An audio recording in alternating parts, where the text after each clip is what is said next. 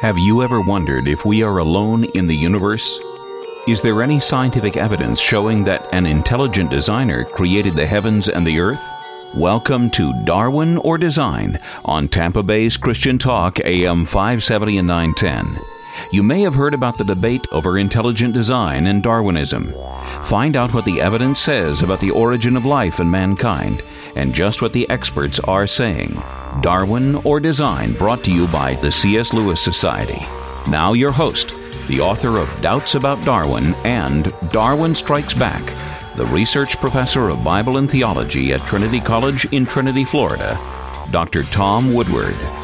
Welcome to Darwin or Design, the program that tackles each and every week the biggest issues and questions that can ever come up in anybody's mind, the ones that really kind of dog modern-day academics in their lectures and their discussions, students and professors. And I want to thank you for listening. We're excited that today is our first time that we're actually going to be heard on The Bridge FM. Of course, we're originating here from our studios at AM 570 and 910, WTBN in Tampa, Florida. But we're now available up there in the hinterland of where my parents actually grew up, in Newton, New Jersey. Actually, a little bit east of that is where the heart of the Bridge FM is, and hopefully you're listening in the New York City or in New York or in New Jersey. If you're listening elsewhere, it must be on the internet. And I wanted to thank my... Maybe enjoying a slice? A slice, yes. Dr. Bill Carl, I'm going to give you an honorary doctorate here. Thank you so much for being my technical producer here at the WTBN studios in Florida, and I thank you for making that possible. We are excited about today's program because the 25th anniversary of the inception of the intelligent design movement really is being celebrated. I mean, there's no skyrockets being shot off, as far as I know, tonight or in the coming weeks. But it was 25 years ago this month that a very important, and I'll call it a bombshell book, came out called The Mystery of Life's Origin. The Mystery of Life's Origin really, according to my own analysis, was the first book that set forth the basic ideas of intelligent design. Well, the author, the lead author, Charles Thaxton, of this fantastic, groundbreaking work, is with us on the phone. We'll be bringing him in just a minute. Dr. Charles Thaxton, with a Ph.D. in physical chemistry and a great philosopher of science, as well as a bench scientist as a chemist, and author of The Mystery of Life's Origin, also The Soul of Science, another fantastic book. We'll be talking to him about those two books and some of the other things, exciting things that he has been working on. So we do welcome you each and every week. My, of course, post here in Florida is a professor at Trinity College of Florida, and I try to tackle each week different issues that are coming up, hot-button issues, cutting-edge developments in the area of the debate between Darwin and design theory. And, of course, I've written a couple books on that very topic. One is called Doubts About Darwin. It was a development out of my Ph.D. research here at the University of South Florida. It's a history of intelligent design, Doubts About Darwin. And the other book, of course, the follow-up or sequel, was Darwin Strikes Back, Defending the Science of Intelligent Design. Both of those books are available on the C.S. Lewis Society website, and that's apologetics.org, apologetics.org.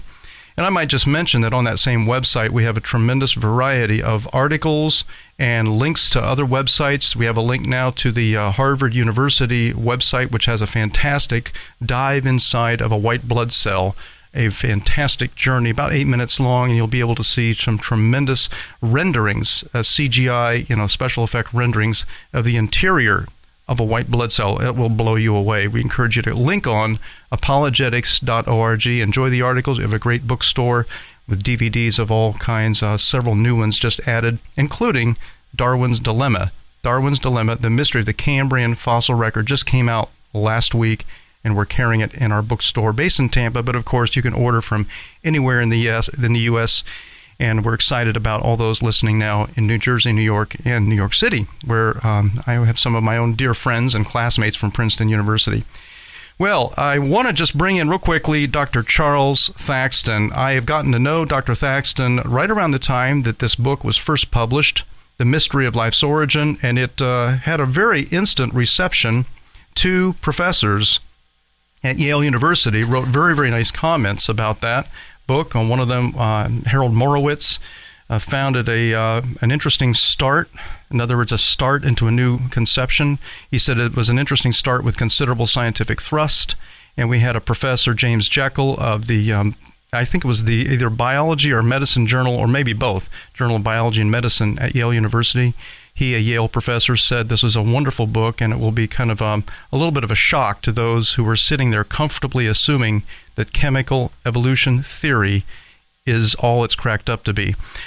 So let's welcome from his office at Konos Connection in the south of Atlanta area, Dr. Charles Thaxton. Thanks for joining us, Dr. Thaxton. Well, thank you, Tom, for having me. Yeah, it's a great delight to be on the phone with you. We've done conferences together. I was excited to be a part of organizing a conference in the Czech Republic, where you lived for a number of years and had a tremendous educational organization, Konos Connection, of course, that you lead, doing work there. Tell us a little bit about your own background, kind of how you got into this area of intelligent design, maybe a bit of your story, if you don't mind. Well, certainly. My background is I was in physical chemistry, as you mentioned earlier, and that is my PhD. Mm-hmm. And after that, I wound up being in Switzerland for a year as I took off after my PhD before I went back to school. And that was at L'Abri? That was at L'Abri in Switzerland, and that's where I gave my my first lecture on the origin of life topic. And it so happened I had a copy of a book called Biochemical Predestination, which was by a Professor Dean Kenyon at San Francisco State University. Mm-hmm. I just picked it up before I left Iowa State, where I graduated, and put it in my backpack and took it with me and began to read that, and then along the way just mentally make a critique of it as I went, and had an opportunity at L'Abri to give my very first lecture on the subject of how the life began in a chemical soup idea. That was the major idea of that book. And lo and behold, while I was there was a student who was at L'Abri that particular year who had been a student of one of the primary people in origin of life studies by the name of Sidney Fox. He and I began to interact and discuss, and the more I did, the more I got into that subject. I'd never really studied it before. So when I went back to for my postdoctoral work at Harvard the following fall, I began to have an emphasis on how these experiments were performed. So I would go to laboratories in the area where this research was being done and ask how they did it, and poke around and do this and that, and read many papers on the subject, and that's how I got into it as a study of my own. So you basically tackled head-on the topic of the origin of the first cell, or chemical evolution, right? That's correct.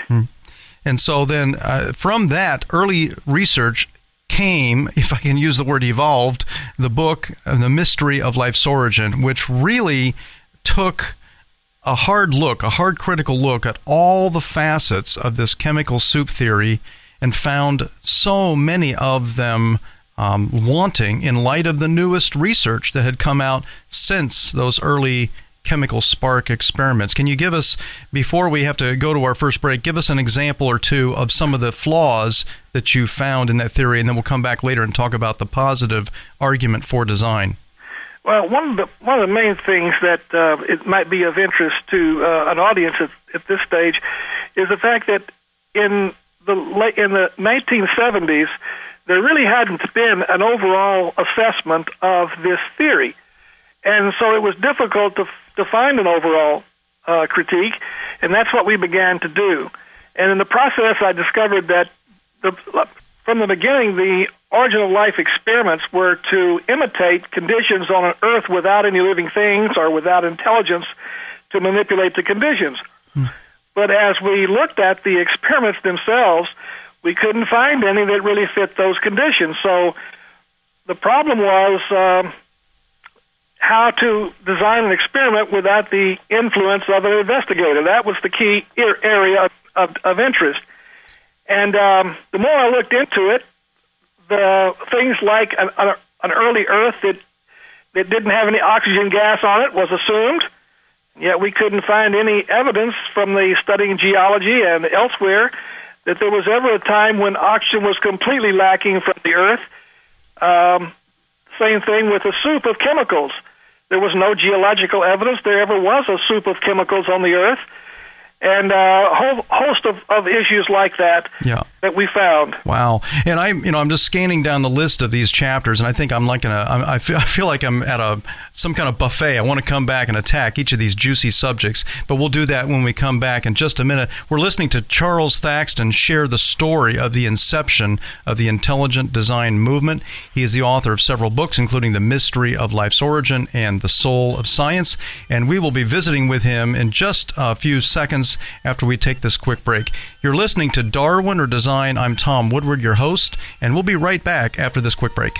Darwin or Design is brought to you in part by Dr. James P. Gills and St. Luke's Cataract and Laser Institute. For over 40 years, patients from around the world have come to St. Luke's for the best eye care available. With offices in Tarpon Springs, St. Petersburg, Tampa, Spring Hill, and Bayonet Point, St. Luke's is close to you. Call 727-938-2020. That's 727-938-2020. Online at stlukescataract.com. St. Luke's Cataract and Laser Institute. Excellence with love. Darwin or Design is also brought to you through the sponsorship of the C.S. Lewis Society. Since 1975, the C.S. Lewis Society has sought to empower believers and engage skeptics with biblical truth and evidences for faith, communicating the case for Christ and authentic Christianity to those in the academic world, both students and professors. To learn more about the C.S. Lewis Society and to access articles and resources mentioned during Darwin or Design, log on today to apologetics.org. That's apologetics.org.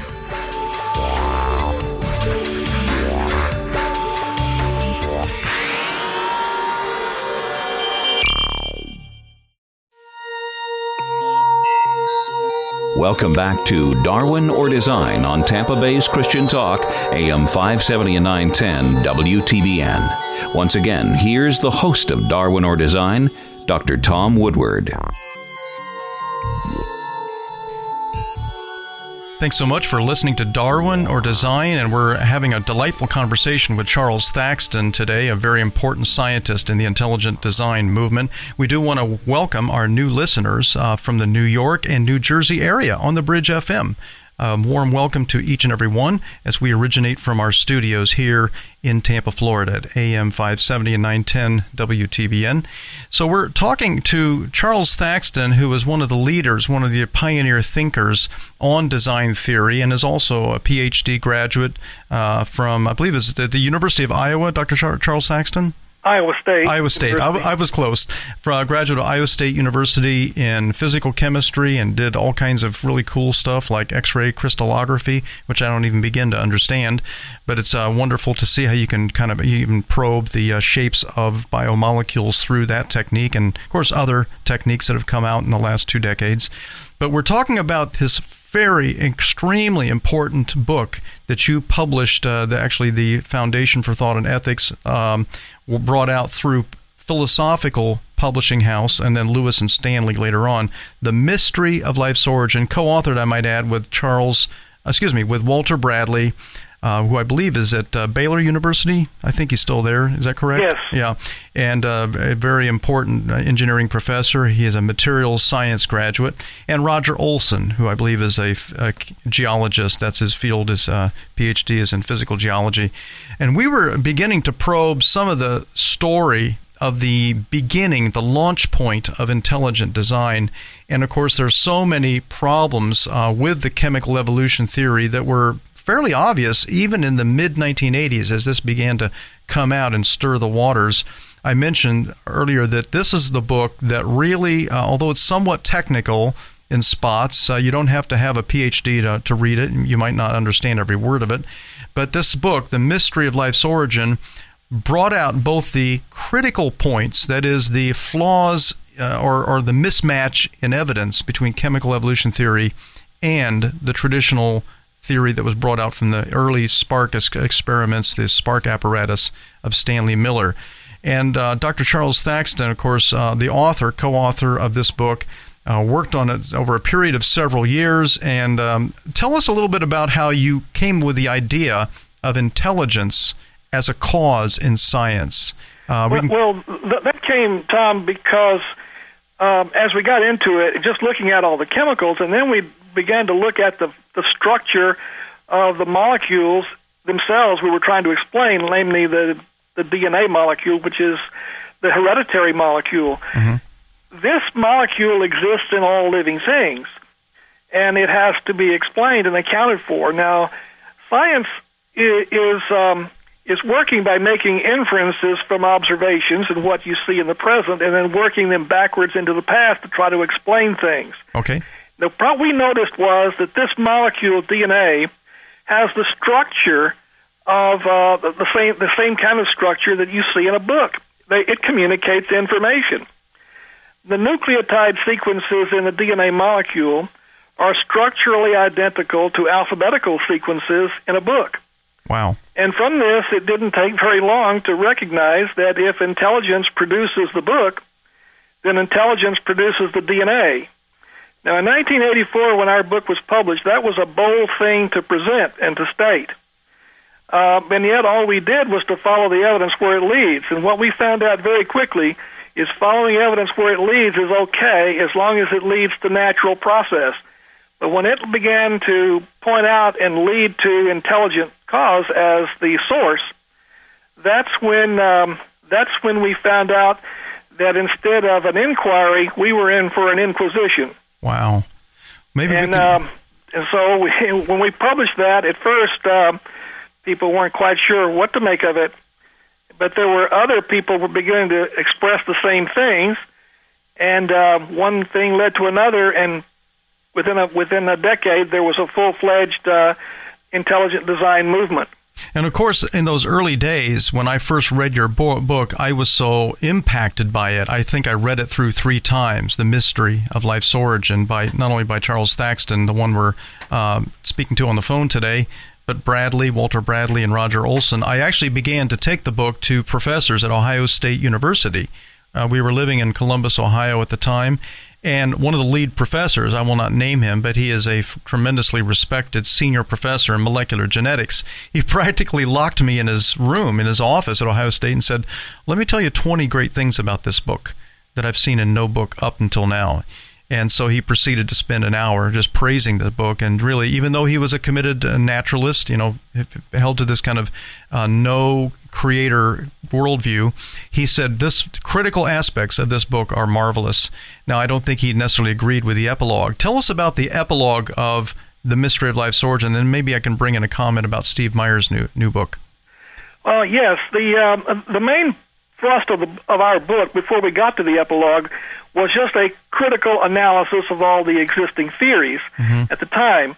And we hinted at where we were going throughout, but it was left for the epilogue to actually state the steps and the reasoning by which we got to our conclusion of an intelligent cause for the DNA molecule and therefore life itself.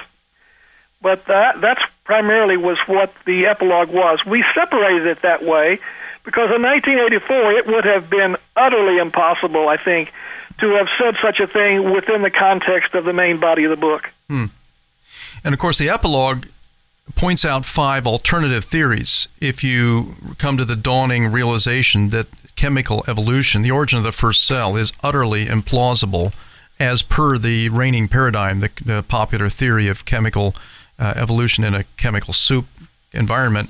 I notice you here have new natural laws, which is like a wait and see. Let's see if something turns out. Panspermia and directed panspermia, which is like the life was seeded here, either by forces of unknown cause or intelligence. And then the 4th and 5th options are special creation by a creator within the cosmos, kind of the Fred Hoyle, some unknown entity created us within the cosmos, and then special creation by a creator beyond the cosmos. When you presented this book and defended it in both U.S. and overseas, did you have some surprising reactions? I'm thinking of like when you went to Romania or anywhere else, did you have people that say, "Wow, I never even thought about this"? Oh, yes. In fact, one of my most amazing efforts, sort of experiences of all, was when I went to Moscow in Russia. and I had a chance to give a lecture on the origin of life and these points we've been talking about to the very group of people in the History of Science division that was responsible for turning out science subjects on the origin of life to be shipped overseas. And I had a chance to give a lecture to that large group of people, maybe 150 or so. And as I went through the presentation and it was translated, at the end there was silence, and one gentleman in the back of the room began to ask. He asked me one question. He said, "Sir, do you believe after all this study that life is the result of these chemical evolution processes?" And I thought to myself, oh my goodness, I'm in for it now. Because I said, no. And the whole place erupted, and they said, we don't either. Wow. In English, they said. So that was the most interesting experience that I've had. Mm-hmm. Well, I mean, let me just point out that we have many of the resources that feature Charles Thaxton either as author or contributor on our website. Apologetics.org is our own website. It's kind of a boutique. It's not, as it were, like a Walmart. It's like a specialized apologetics-oriented, intelligent design-oriented web store. But we do have on that website Darwinism Under the Microscope, which I recommend as a great introduction to this topic. It's co-edited by James P. Gills, a doctor who heads up the staff at St. Luke's Cataract and Laser Institute, and somebody named Tom Woodward, who I know real well. Dr. Gills and I authored about a quarter each of this book, and then we got in contributors, including Charles Thaxton, the scientist who's on the phone with us today, who wrote DNA, Design, and the Origin of Life. It's a fantastic introductory book. It's a great gift to a college student, great stocking stuffer, so you might want to make a quick trip over to apologetics.org. We also want to mention, of course, ARN.org is coming, as it were, alongside us to extend the offerings into more the Walmart approach of a vast quantity of available resources. Dr. Charles Thaxton, we have just about a minute left. Do you think that you're seeing, from your perspective, steady progress in intelligent design? Has the barrage of attacks halted in its tracks? Where do you see intelligent design headed? Just give us a 30-second quick answer on that one. Oh, well, the criticism of intelligent design remains unabated, but we are making progress. More and more students are now considering these ideas, whereas before they just looked puzzled. But now students actually are considering, and many professors as well. Not the monolithic opposition we faced 10 years ago. Wow. Well, I want to mention one key breakthrough that we've had. Speaking of breakthroughs, the book by Steve Meyer, who is really a mentor of mine along with Dr. Thaxton. Steve Meyer brought out his new bombshell book just this summer, and it's available on apologetics.org website and arn.org. And Dr. Steve Meyer's book called Signature in the Cell, referring to DNA and this whole topic of the origin of life. It's a little bit on the long side. Chapter 4, 5, 6 might be a little bit technical, but it's a highly readable book, and you'd love to use that as a resource, I'm sure, along with the video DVD Unlocking the Mystery of Life. Yes, Tom, I agree with you. The Signature of the Cell is an outstanding book. And we'll be right back to talk about that book and more on Darwin or Design. I'm Tom Woodward, your host. We'll be right back.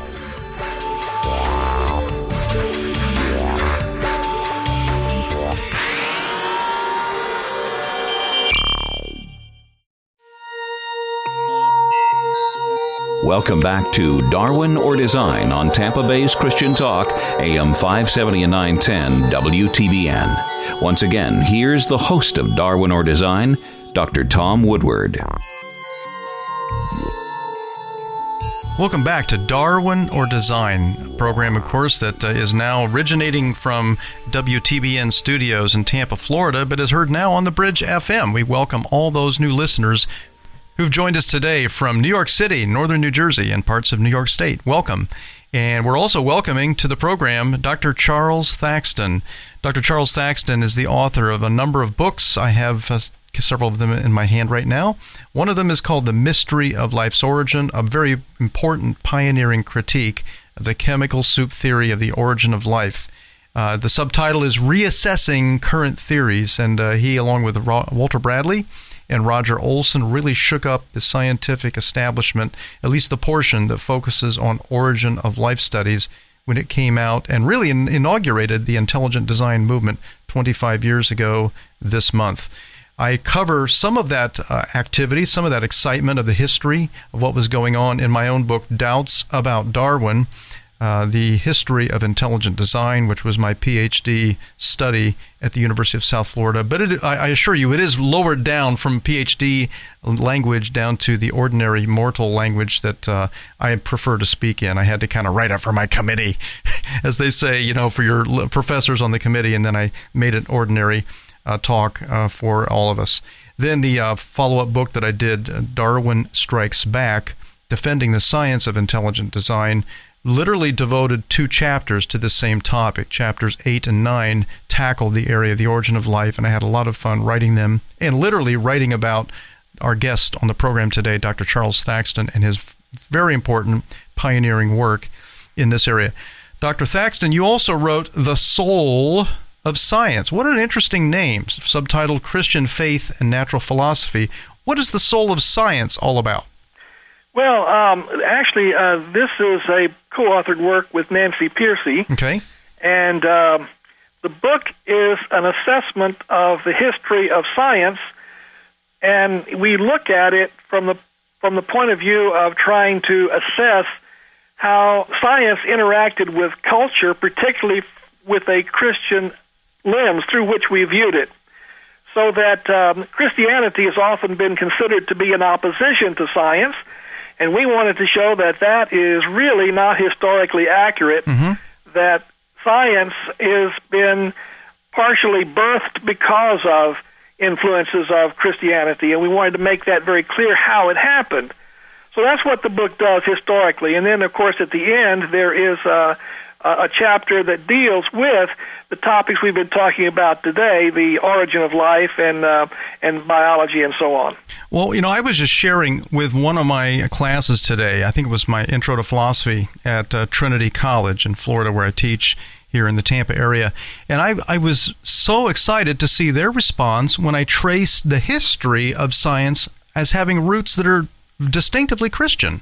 I mean, that's a shock for some people, that it was actually Christianity, the Christian faith, embedded or had within it embedded the assumptions that gave birth to science. Is that not a fair statement? Well, yes, it is a very fair statement. In fact, when I was teaching at Charles University in Prague in Czech Republic, this was a real novelty for those people, because they, under communism, they were never allowed to venture forth into these areas.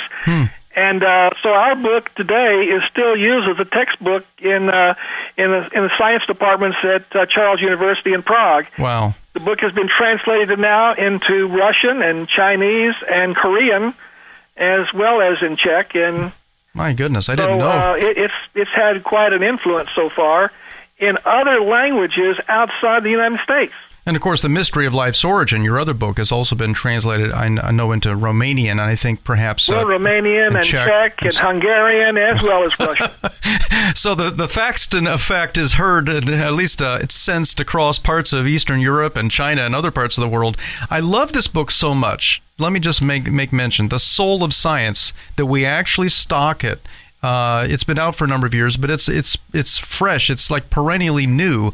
Because this book, The Soul of Science, is like a Christian perspective on the entire history of science, but with an emphasis on recent developments, including relativity theory, including DNA and the origin of this code within our cells. I mean, issues like that. But when I use this as a textbook, The Soul of Science, in my class at Trinity, the students exploded with excitement to hear how well science and Christian faith fit together like two pieces in a jigsaw. Have you had some good response in sharing The Soul of Science in recent years? Have you seen people kind of get excited about this message? Well, yes, of course. That is why these other countries want the book translated into their language, because This is information that's just not widely known. It's widely available, but it's not widely known because universities don't really teach it this way. This information you have to hunt for, but it's there, clear and solid. Now, one of the things that I found both at the end of the Soul and Science, your chapter on DNA, and as well as it's in our chapter, the chapter you wrote for Darwinism Under the Microscope, of course, available on apologetics.org. That's apologetics.org. And even your earlier book, you talk about this, the uniformity of cause-effect means that when we see certain effects today, right under our nose, or let's say in labs, habitually produce certain, or produced by certain causes. In other words, the effects, if we trace them back, are produced by certain causes. How did that kind of reasoning play into your work with DNA? Oh, it's central to it. One of the great ideas of geology, for example, has always been one of Charles Lyell's statements. Charles Lyell is kind of a modern founder of geology.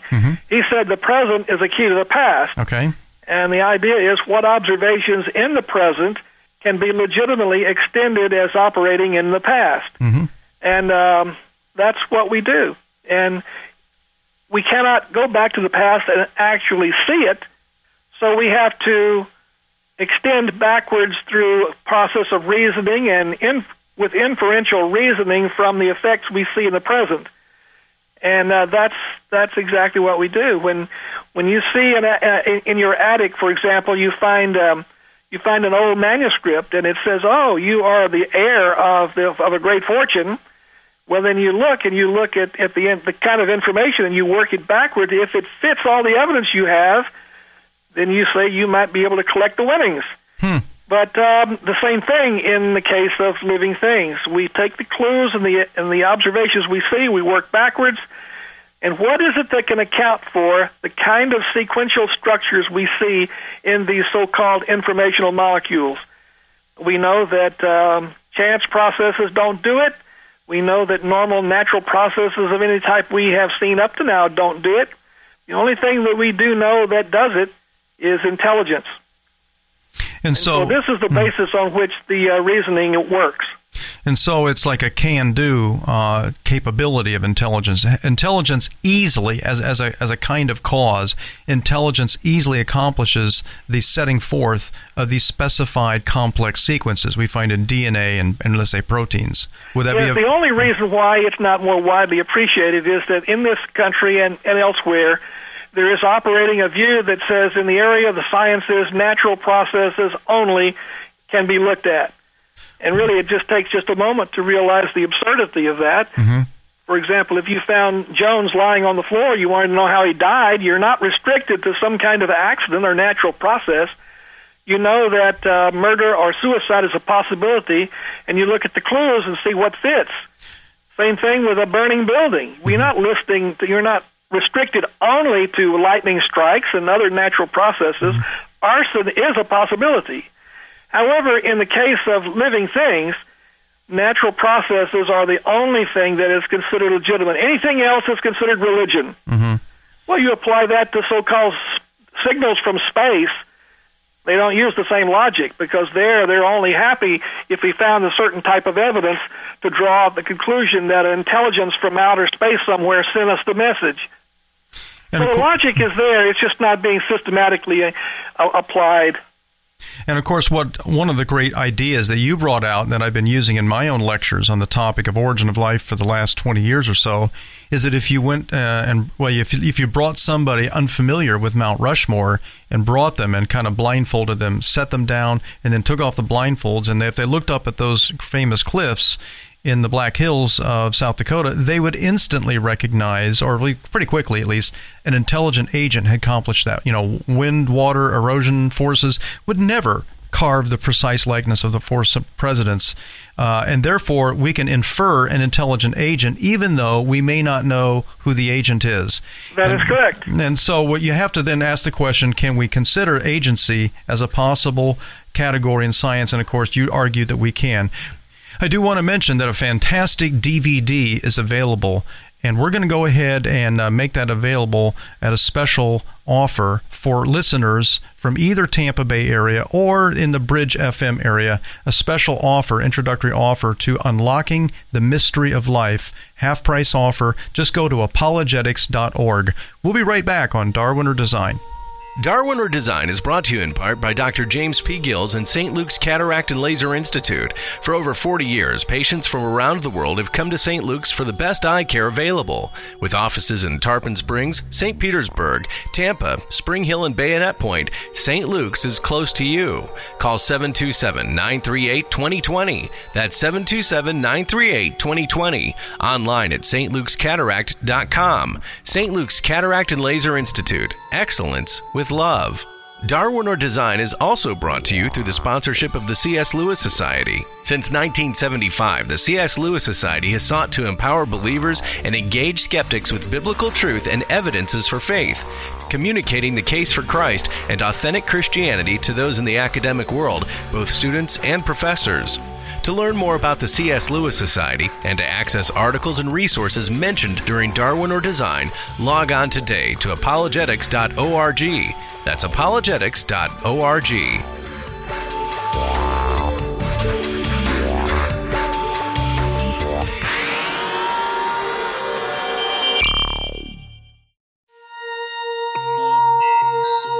Welcome back to Darwin or Design on Tampa Bay's Christian Talk, AM 570 and 910 WTBN. Once again, here's the host of Darwin or Design, Dr. Tom Woodward. Welcome to Darwin or Design, and we're delighted to welcome new listeners from the New Jersey and New York area on the Bridge FM today. We're originating, of course, as always, from our studios at AM 570 and 910 WTBN in Tampa Bay in Florida. And we have on the phone with us Dr. Charles Thaxton. Dr. Thaxton is not only a mentor in my own research and writing on intelligent design, he really has been a mentor of an entire generation of scientists. He is now located in his own office there near Atlanta in Georgia. And Dr. Charles Thaxton, welcome back on our fourth segment. We appreciate so much you're joining us, taking time out of your busy day. I understand you're busy teaching on any given day, perhaps through Konos Connection. Tell us about Konos and what you're doing there. Well, actually, Konos Academy, your listeners might not know that I lost a leg some years ago when I was teaching in Prague. That's why we're back in the United States. And since that time, my wife and I have gotten involved locally with a lot of homeschoolers. And these homeschooling people have discovered that I like to talk, and they've talked me into teaching one of the classes. So that's what I do 2 days a week, is teach history to these students and the impact of these issues that we have even with the soul of science and mystery of life's origin, bring those topics in as well. But that's what I've been doing. That's what Konos Academy is involvement with these students in the local area here. Wonderful. Well, I know I visited you right there in your home, just a wonderful area, and I think it was at Peachtree City, is that the name? Peachtree City, Georgia, yes. Yeah, it's a beautiful area. I feel like I want to go out and buy a peach and just start munching on it. It's a juicy Georgia peach. Well, Dr. Charles Thaxton, author of several key books. The one that I'm really calling the igniting book, it ignited a new way of thinking, a new paradigm that we call intelligent design theory. And that book, of course, we discussed earlier on the broadcast, The Mystery of Life's Origin. And the subtitle is Reassessing Current Theories. And you wrote that with Dr. Walter Bradley, who's on staff as a professor of engineering at Baylor University. Roger Olson, of course, a co-author. We also wanted to highlight again, one more time, real quickly, this wonderful book. It's an introductory book, really a collection of essays by the leaders of intelligent design. Dr. Gills, the famous eye surgeon, and I were both able to write about, I think, 2 or 3 items each. And you wrote the book, or that part of the book, called DNA, Design, and the Origin of Life. Those 2 books, along with the book we just discussed, The Soul of Science, are available on our website, apologetics.org, apologetics.org. You can also, if you want to go wider and kind of a massive kind of a warehouse collection of items related to intelligent design. Feel free to visit arn.org, a wonderful resource, ARN. That's the gigantic, almost you get lost in it, warehouse. I think they even have mugs and T-shirts with cool logos. Isn't that amazing, Bill Carl? I'd love to have a mug that just says, "This didn't just happen." That's right. Well, and they have one with a flagellum on it. I think this, and below it, intelligent design, indicator. That's kind of the mascot, the little rotary engine. Well, Dr. Thackston, I know that your own work is featured somewhat indirectly in this video, Unlocking the Mystery of Life, the one that I just said was available now for a special limited time offer, half price on apologetics.org. I'm sure that you would recommend that work, that DVD, 1-hour DVD, Unlocking the Mystery of Life, as a good crash course? Oh, absolutely. It's an easy way to understand all the issues, and at the same time, the visual imagery of how life in the cell might be working today, right there in this video. And of course, the guy whose book you grabbed as you went over to Switzerland and you began lecturing on science there at L'Abri with Francis Schaeffer in, I think it was the early 70s or thereabouts. Yes. That book, Biochemical Predestination, by this Dr. Kenyon, that's really part of that video. The whole story is told. So you think that they did a pretty decent job telling the story of how he very changed? Much. Yeah, he changed his mind. He became from a leading advocate of chemical evolution theory to a leading critic of chemical evolution theory. And I might add, Dean Kenyon, the author of Biochemical Predestination, writes the foreword to your book, The Mystery of Life's Origin. I think that was kind of round the circle out a bit. Now, you've been doing some work recently on the theory, general theory of neo-Darwinism, and how Darwin might see things differently if he were around today, if he were lecturing or at least reading and poking around today. What would you say are some of the reasons, that Darwin might have pause with his own theory if he saw the scientific data today? Oh my goodness! What that lecture was is 10 different points that I use for a discussion with the audiences, engineering and other science audiences, as I've traveled in universities over the years. But it's a series of 10 points, so some of which we've already talked about. The great informational explosion that we see inside the cell, and where that might have come from. The molecular biological revolution and the thing that's behind that. The Cambrian explosion. What this other video you mentioned features is that. Various other points, including natural selection itself, and how that despite the fact that natural selection is considered to be the major alternative for the need for instead of a creator, we have natural selection. The fact is that it was 80 years before there was any physical evidence to support the notion that Darwin had of natural selection, and even the evidence that's available today.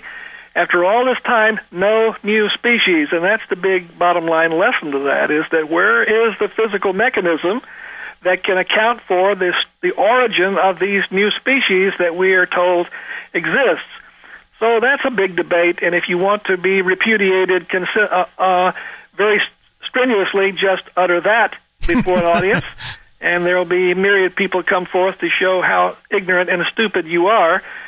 But in fact, there are many, many people today of stature in universities across the world who are recognizing there are great problems with Darwinism. Well, it's astounding to me that we're living in an era where even leading university publishing houses are bringing out books that question the adequacy of neo-Darwinism to explain the origin of new living forms, such as the book Origination of Organismal Form, a very important book that was edited by Gerd Müller in Germany, in Austria area, and of course by Dr. Stuart Newman of the Medical College of Valhalla, New York.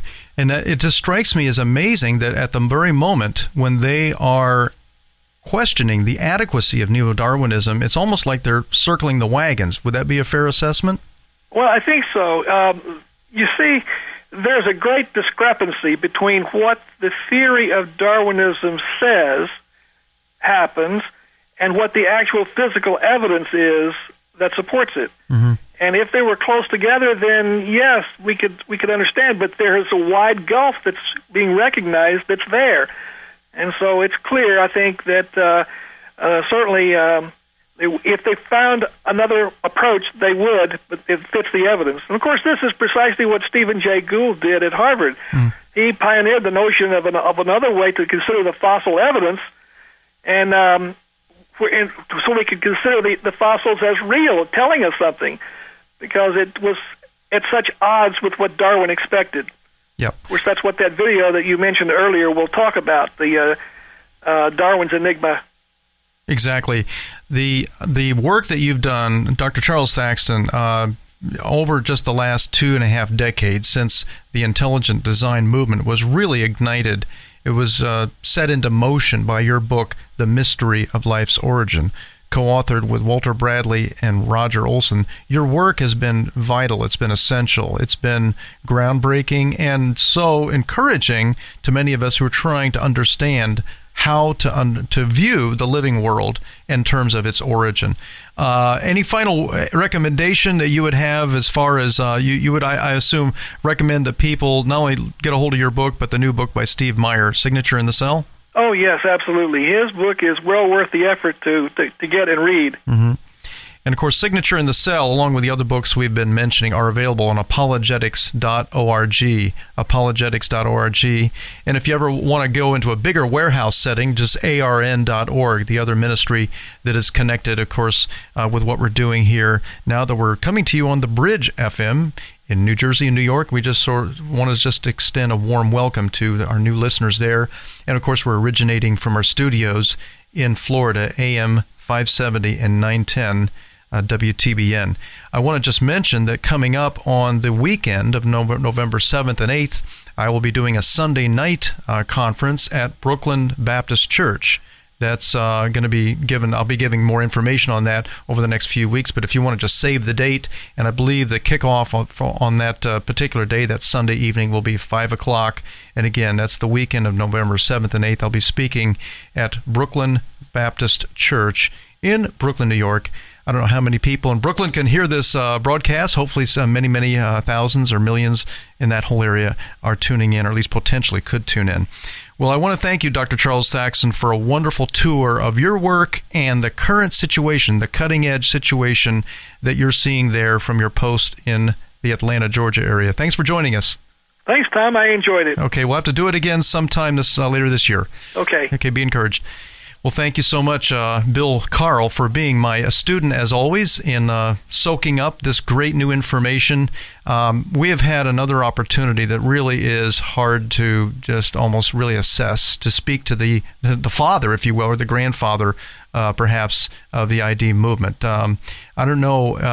One of the things that has struck me in recent years is that the more that young people are hearing about intelligent design theory and have a chance to really understand what it says, they realize that this theory is not based on religious assumptions.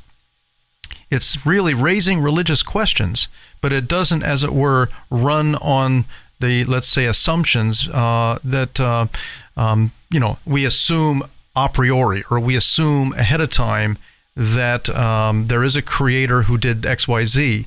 Now, I, as a Christian professor, student of the history of science, know by faith and by understanding of scriptures that there is a creator. I know that by the evidence that I have biblically, but we can see that even a secular person can recognize the fingerprints of design and can literally look into the question, who is the designer? And of course, that's always been one of our perennial questions that we raise at the end of each broadcast.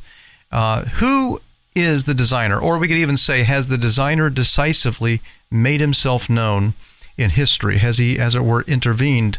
And as one who, in my own life, came to faith in Christ, having been an agnostic in my freshman year at Princeton University, having doubted any idea of creation, and literally being, verbally critiquing and trying to change the minds of creationists, I've found a satisfying answer, and that is the person of Christ has, in Scripture, through his laying down his life for us and taking it back again in resurrection has appeared sufficiently clearly to eyewitnesses who have actually encountered then, and of course to this day, people by faith can encounter Christ because He is the Creator.